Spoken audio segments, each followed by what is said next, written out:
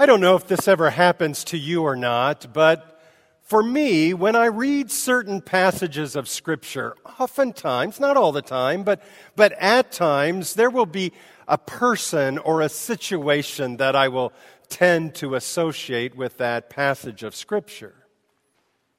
Let me give you an example.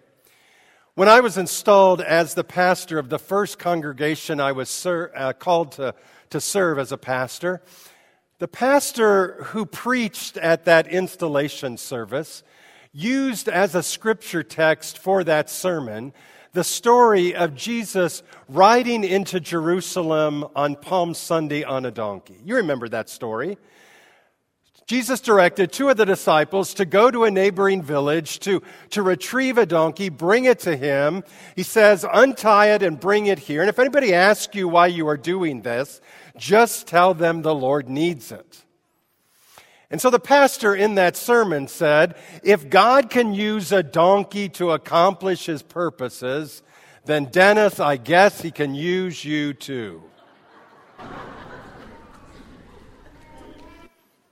What a humbling way to start out ministry. To be compared to, you can use a different word, but a donkey. Every time I read that story of Jesus riding into Jerusalem on a donkey, I can't help but think of that situation. In a similar situation today, as we read today's gospel reading, specifically the word, Sir, we would like to see Jesus. There's another situation that comes to mind when I read those words that I tend to associate with those words. When I was a seminary student in St. Louis, it wasn't uncommon for churches in the surrounding area to advertise for, they needed a guest preacher for a weekend because their pastor was going to be out of town. Well, seminary students would gobble up those opportunities because it was a chance to earn a little extra money and to get some extra experience. So one Sunday morning, Laura and I drove to a church south of St. Louis, and my normal practice when I went into a church that I hadn't been before was I would walk up into the altar area, kind of get my bearings on where things are, take my sermon, place it on the pulpit so it was there ready when it was time for the sermon. But that particular morning, I didn't go through that normal routine. And so it wasn't until it was time for the sermon that I stepped up into the pulpit and saw something I wasn't expecting to see. Engraved on the front of the pulpit were the words, Sir, we would like to see Jesus. I can tell you how humbling that was. This isn't just a preaching gig for a little extra money. This is the real deal. I was there for one reason and one reason only, for people to see Jesus. Wow. I can tell you that I can't read those words today without thinking of that situation. Sir, we would like to see Jesus. When we built our new sanctuary at our church in Florida many years ago, I didn't have a lot of requests of what I wanted to see in that place. But I had this request. I wanted there to be inscribed across the top of the pulpit the words, Sir, we would like to see Jesus. You know, maybe seeing these words in front of us today just simply prompts the question, what does that mean? What does it really mean to see Jesus? Well, maybe in an effort to try to answer that question, let's look first at what it doesn't necessarily mean before we look at what it means. Going back to Palm Sunday, when Jesus rode into Jerusalem on that donkey to begin the Passover festival, people were shouting and cheering and celebrating.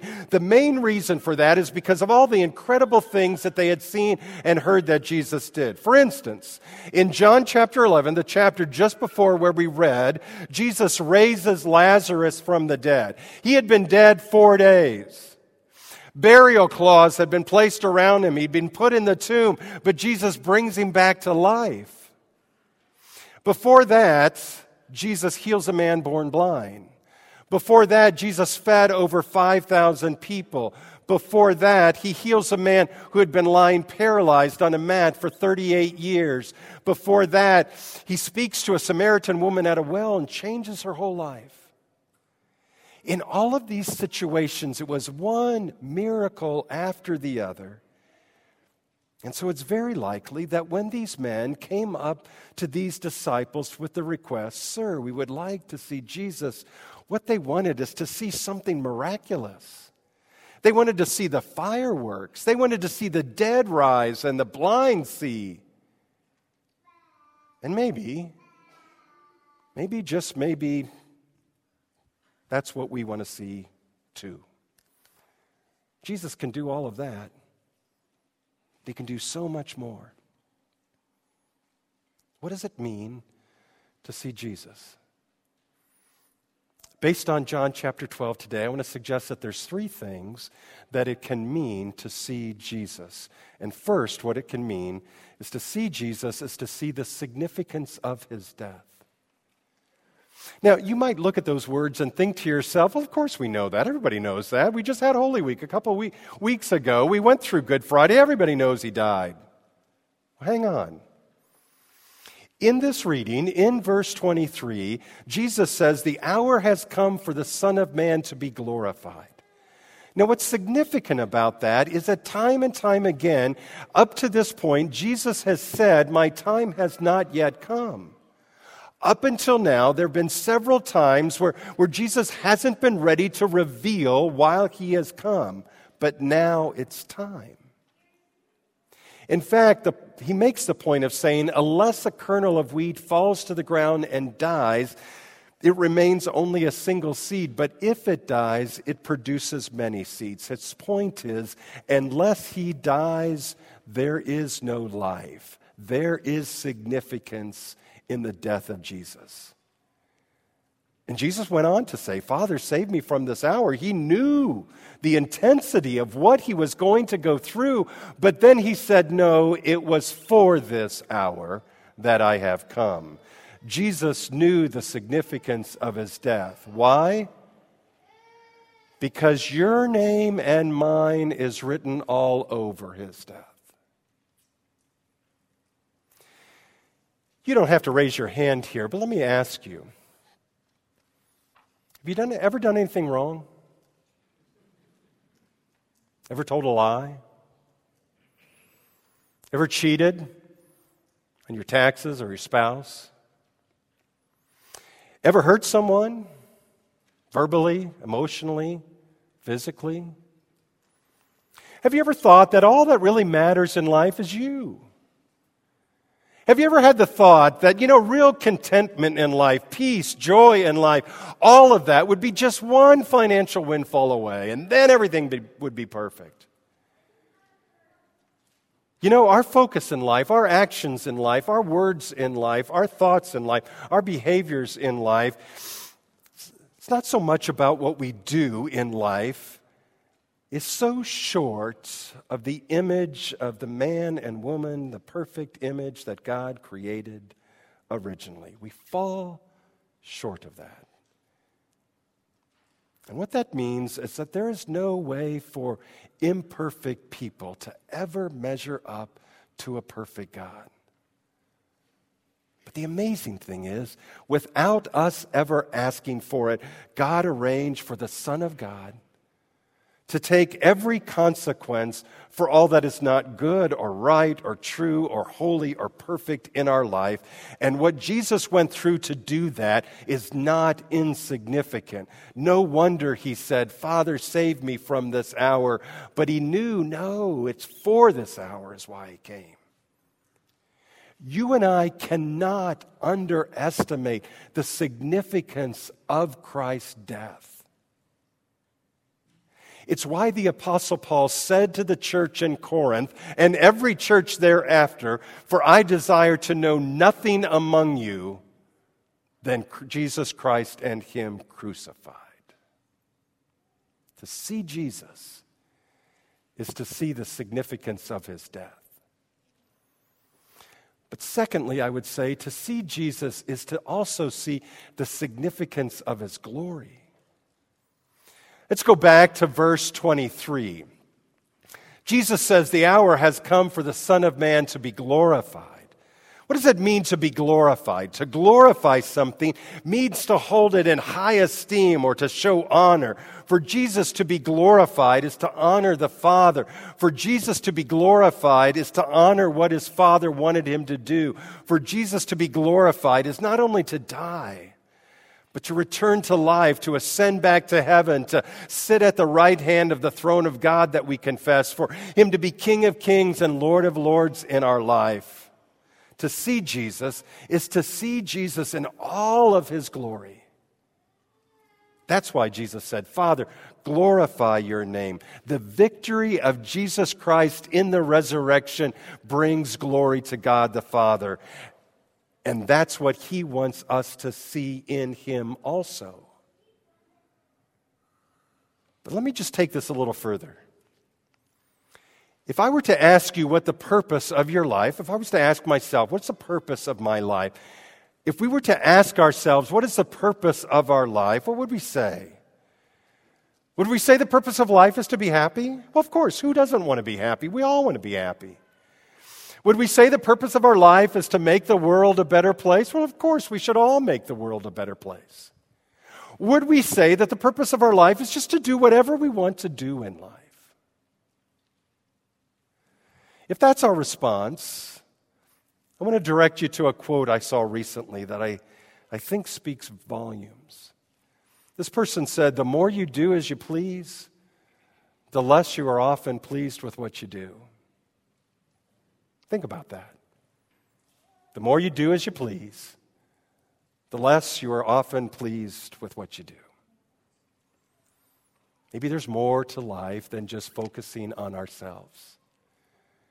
That's why we read in Revelation chapter 4, "You are worthy, our Lord, to receive glory and honor and praise."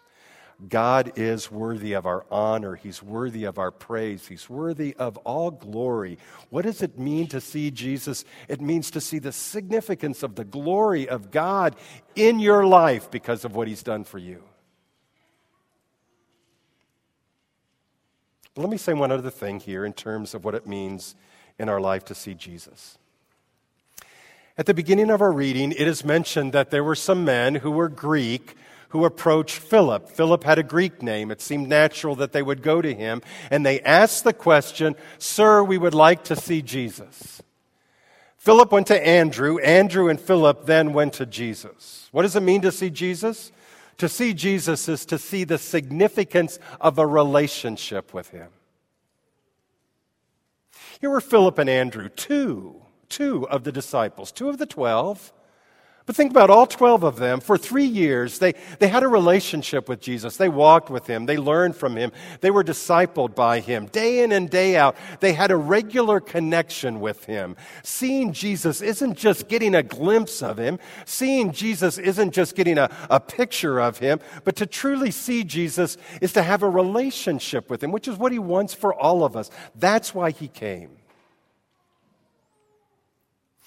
A pastor friend of mine recently introduced me to a man by the name of Sam Wells. Sam Wells is one of the priests at the St. Martin's of the Field Church in England.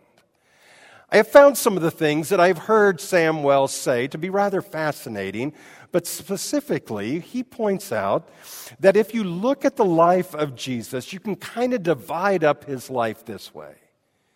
He says 1 week of Jesus' life, or let's say 1%, Jesus was working for you when you consider the events that he went through of his suffering, his crucifixion, his death, and resurrection. It happened all within 1 week of Jesus' life. In fact, it happened within a day, a few hours. 1% of what Jesus did was to secure for you and to me eternal salvation. 3 years of his life, or let's say 9% of his life, Jesus was working with us. In other words, he taught the disciples, he preached to the crowds, he healed the sick, he raised the dead. He did the things that he did in that 3-year period of ministry time, working with the people that he was with. But for 30 years of his life, or let's say 90% of his life, Jesus was simply living among us. It's kind of interesting that the first 30 years of Jesus' life, the Gospels are relatively silent about what happened during that time. We know that he grew up in a family, he had parents by the name of Mary and Joseph. He had brothers and sisters. He had friendships and relationships with other people. He learned the vocational skill of being a carpenter from his father Joseph. But most of Jesus' life, actually we could say all of Jesus' life, was simply living among people, brushing shoulders with them, listening to them, caring for them, helping them, loving them, helping them to have hope in life. And so then I think the same can be said about him in our life today. Because you and I have times of struggle in our life. You and I have times of fear in our life. You and I deal with doubt and confusion and conflict and hurt and worry in our life. But in all of that, we are facing, He is living among you to love you, to comfort you, to forgive you, to help you, and to give you hope. To see Jesus is to see the significance of the relationship that He has with you every day of your life. What does it mean to see Jesus? To see Jesus is to see the significance of His death because His death happened for you. To see Jesus is to see the significance of His glory because it was in the resurrection of Jesus that victory is given to you. But to see Jesus is also to see the significance of the relationship He has with you every day, all day, each day. Sir, we would like to see Jesus. I pray you have. And I pray you always will. In Jesus' name, amen.